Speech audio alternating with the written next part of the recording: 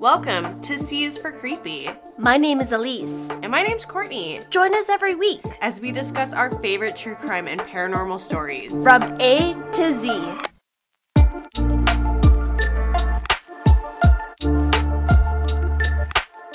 All right, welcome back to our 10th episode of Nocturnal Novellas.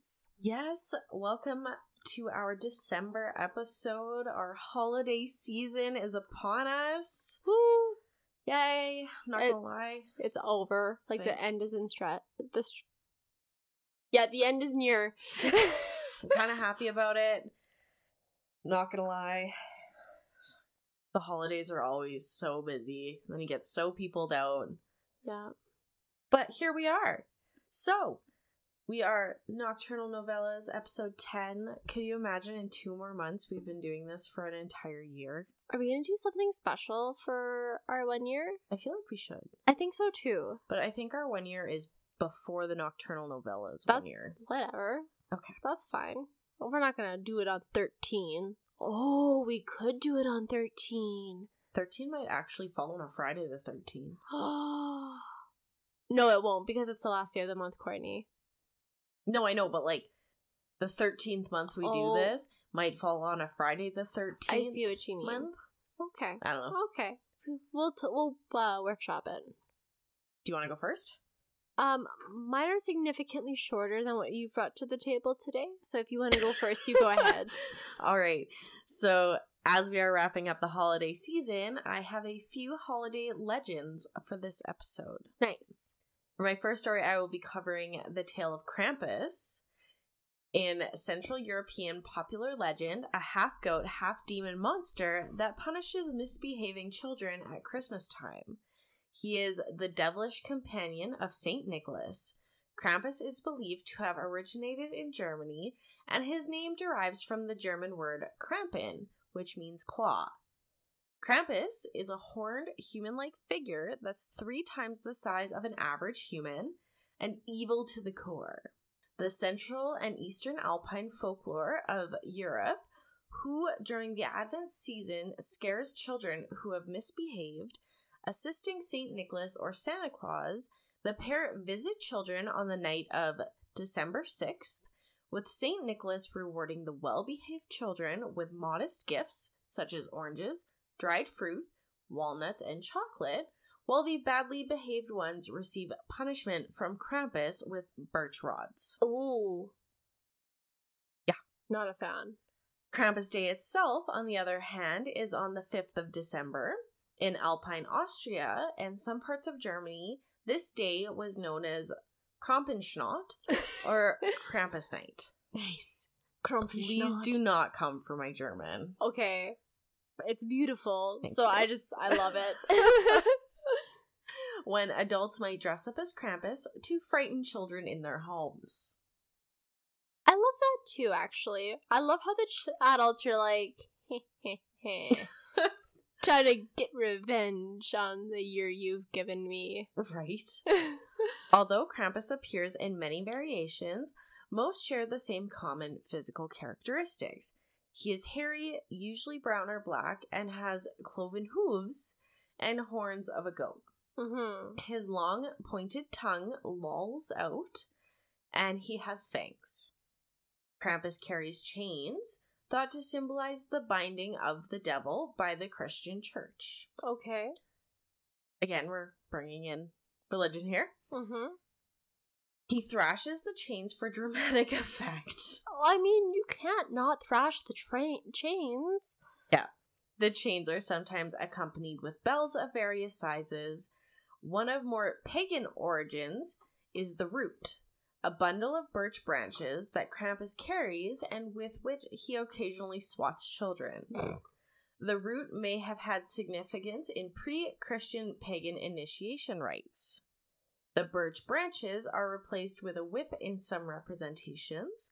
Sometimes Krampus appears with a sack or a basket strapped to his back. This is to cart off evil children for drowning, eating, or transport to hell. Okay. Some of the older versions make mention of naughty children being put in a bag and taken away. Oh, man. I like how being whipped just isn't enough. Like, you are too evil as a child. You're going to hell. Yeah. Time Bye. to drown ya. Like, this is wonderful. With a 2-year-old, I would like to do the Krampus. She's so sassy, though. She'd just be like, no. She'd look at, like, if we had Jeff dress up as Krampus, she'd look at him dead ass in the face and be like, no thanks. Yeah, she'd be like, no, it's not happening. No, she's too sassy for this world. Yeah. Krampus' roots have nothing to do with Christmas. Instead, they date back to pre-Germanic paganism in the region. His name originates with the German Krampen, which means claw, and tradition has it that he is the son of the Norse god of the underworld, Hel. During the 12th century, the Catholic Church attempted to banish Krampus celebrations because of his resemblance to the devil. Well, that's just shenanigans. Right? Why? Like, such fun-spirited things. Yeah. More eradication attempts followed in 1934 at the hands of Austria's conservative Christian Social Party, but none of it held, and Krampus emerged as a much feared and beloved holiday force. Mm-hmm. Awesome. Like, how is it that a folklore story scares the Catholic Church? It's those damn hooves. It's the pagans. Gotta take everything from them. Damn hooves. While there's obviously no legitimate record of Krampus, other than personal witness sightings and lore, there is something called Krampuslauf. Not to be mistaken with Krampusnacht. Krampusnacht. Yes, those sound very different. Krampuslauf and Krampusnacht. Okay. One has a T, one has an F. Okay. I'm doing my best. You got this. Which translates to Krampus Run. Oh. During this celebration, it can be called that. Austrian men get dressed up as Krampus and run through the streets, terrifying children in the towns in an effort to get them to behave before the eventual Krampusnacht. It's likely due to this that so much attention was drawn to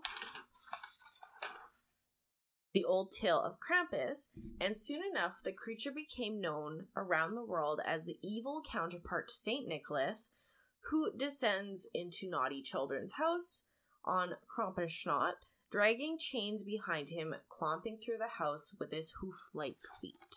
So here's my thing. So if Krampus is doing Krampusnacht on December 5th, all of the 6th, sorry. I thought it was 5th. Nope, you are correct. 5th. Okay, so on the 5th, Yep. Krampusnacht, Krampus night, evil children are being carted off. Does Saint Nicholas then still have to go through and check who's naughty and nice? No. Because they work together, it sounds like. See? So, like, that's half of this man's job right there, is making sure if children are naughty and nice. So you're just, spreading out the labor there. Yeah. It's just interesting. I don't know if I preferred my judgment come from a Hooven. Right? It's like Krampus is the one that did the entire group project, and St. Nicholas put his name on it. Yeah, he's taking all the credit for Krampus's hard work. Yeah. That's Here, baloney. have some dried frickin' nuts. Yeah. Aren't you so lucky? I could have whipped you and taken you to hell. Right? Oh, I love that. That was awesome. Okay, so I am going to cover a holiday crime. So, from dailymail.com, with the headline reading, it's a ho ho ho hold up. Okay. On December 22nd of 2009, a man dressed as Santa Claus robbed a bank. The 6-foot-tall man entered the SunTrust Bank in Nashville, Tennessee at 10 a.m., sporting a snow-white beard, red festive Santa suit, and sunglasses. Nice. Carrying a sack up to the teller, however, is where this case really takes its turn. Santa was armed and told the people of the bank not to move, then demanded that the teller fill up the sack with cash so that he could pay his elves. You know what? At least he committed. He fucking committed. Like, the guy, like, people were like, he's like having this really jovial, jolly personality. Like, he didn't break character. I give him props. Mm-hmm. So, yeah, like I said, he kept up the facade, keeping a jovial spirit as the teller filled the sack with money. The man then fled the bank and managed to get away in a gray car, not on a sled pulled by reindeer. But come on, I know you were so close to nailing it. You know what? He should have at least got some of those lick and stick stickers of sleds, or like even if you put the red nose on the car. Yeah, something. Was he caught? It didn't say, okay. And I couldn't find out if he was or not. All right. So, it's a hold up. That is amazing. All right. My next story is Belsnickel. Oh yes. Are you impish? Or is that the one? Am I thinking of the right one? What? No, don't worry about it. Go on. Belsnickel was another helpful character to St. Nicholas, a figure in the folklore originated in southwestern Germany, France, and Switzerland region. The tradition of Belsnickel followed immigrants to the Pennsylvania Dutch communities. Yes, it is. That is what I'm thinking of. I'm thinking of that episode in The Office. I've never seen The Office. You know, you really should. I know. You know what? At this point, it is just a hill I'm gonna die on, because of mine and Jeff's early relationship. I never wanted to watch it. And when somebody hypes something up so much, you just get less and less desire to watch it. I'm just saying. That's me with The Office. I mean, you'd get a lot more of my jokes if you watched it. I know. Do it for me. Maybe. So, although instead of accompanying St. Nicholas on his rounds, Belsnickel is a man wearing furs, sometimes a mask with a long tongue. Mm-hmm. Why do they all have a long tongue?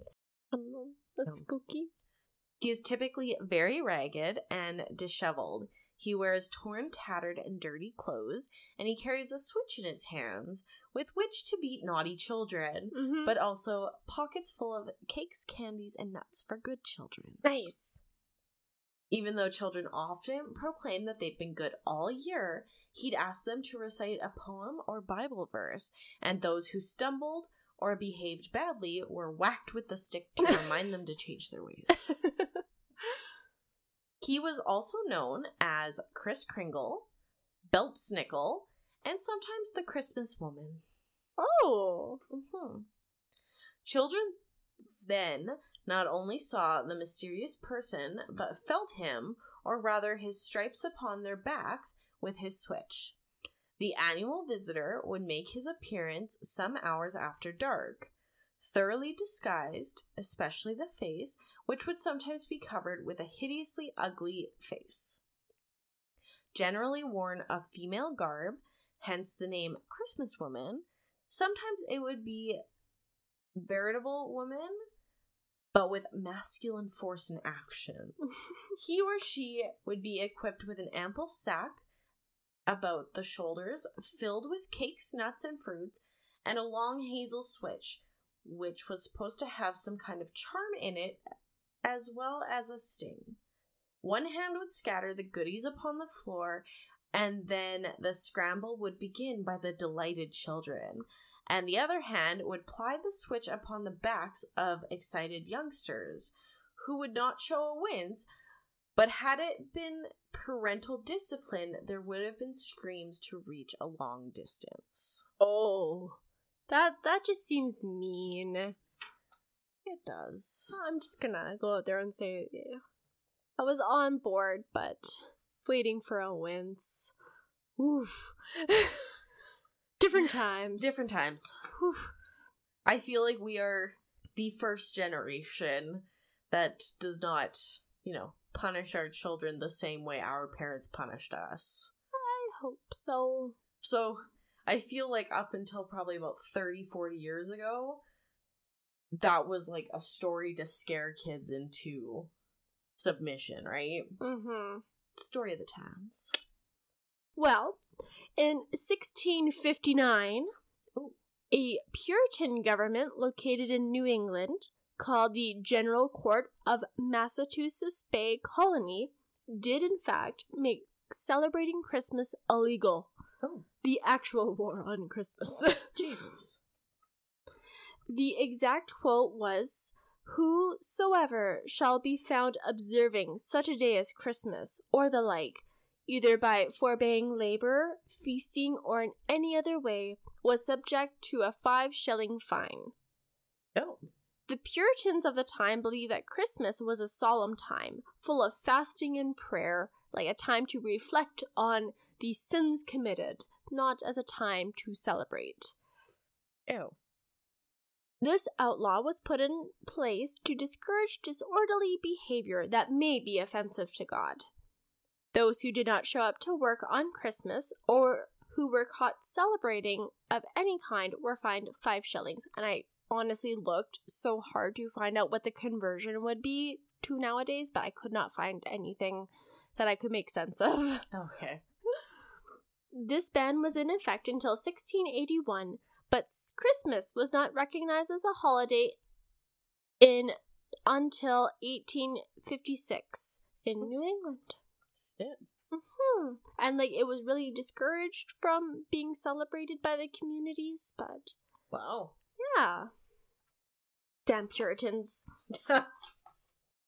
Nice. So no pagan. No celebrating. No bueno. Alright, so finally, I have some New Year's superstitions for you. Nice. If you get a kiss on midnight, it may seem like kissing someone at midnight is a way to show your excitement for the new year, but actually, it is thought that if you kiss someone you love as the clock strikes midnight, those sentiments will continue for the next 12 months. Aww. Mm-hmm. Keep some extra cash in your wallet. If you want to enter a year full of financial prosperity, then make a run to the ATM so you can fill your wallet with cash. Also, don't loan out any money on New Year's Eve or New Year's Day, and don't start the year with any unpaid debts, or you could set a precedence for the months ahead. Okay. Fill up your cupboards. It is considered bad luck to start the new year with bare cupboards. Okay. That's one I'm just... Yep, I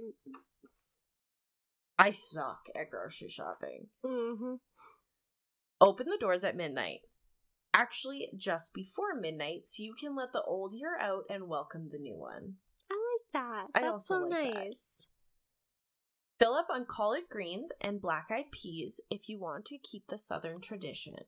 Eating black-eyed peas and collard greens on New Year's Day will supposedly bring good luck and prosperity, respectively, in the months ahead. Okay. Lastly, avoid tears. Save your tears for another day because crying on New Year's Day could set a year of sadness in motion. Aww. And that is my nocturnal novella. Awesome.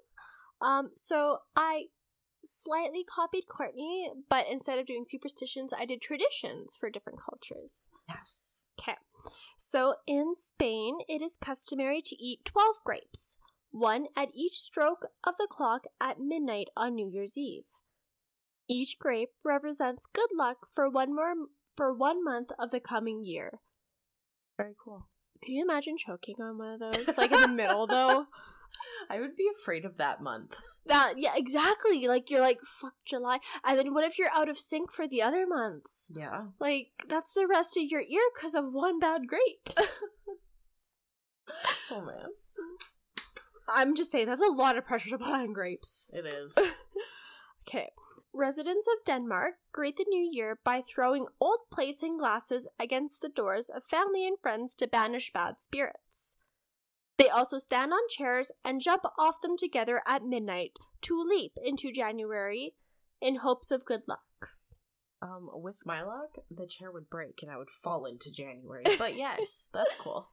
Okay, so in Panama, they drive off evil spirits for a fresh New Year start. The tradition is to burn effigies of well-known people, such as television characters and political figures. The effigies are meant to represent the old year. Okay, and finally, an onion is traditionally hung on the door of homes on New Year's Eve in Greece as a symbol of rebirth in the new year. On New Year's Day, parents wake their children up by tapping them on the head with an onion. I like that one. I like that too. You should do that with waves. Just onion forehead. I feel like that would involve me actually having an onion. What? Just maybe use onion powder. There we go. It's the same thing. Well, thank you so much for your stories. Thank you for yours. Thank you. I can't believe that December is ending and we're going into 2023. I know. Like, it doesn't seem like a real year. No, it doesn't. It actually, no. But there's a lot ahead this coming year, especially for you. Getting married. Yes. That is happening. Yeah. So yeah, we will talk to you all next month. Yeah. And keep you guys posted. Absolutely. Thanks for listening. Bye. Thanks for tuning in to C is for Creepy. We put out weekly episodes every Tuesday going through the creepy alphabet. Check out our website at acast.com/C is for Creepy. Or on Facebook at C is for Creepy Podcast. Or on Instagram at C for Creepy Podcast. If you have any questions, concerns, or suggestions, please email us at cforcreepy@gmail.com. Artwork done by Alexis Daly. Check out her work at LEXXA_artwork on Instagram. See you next week. Bye.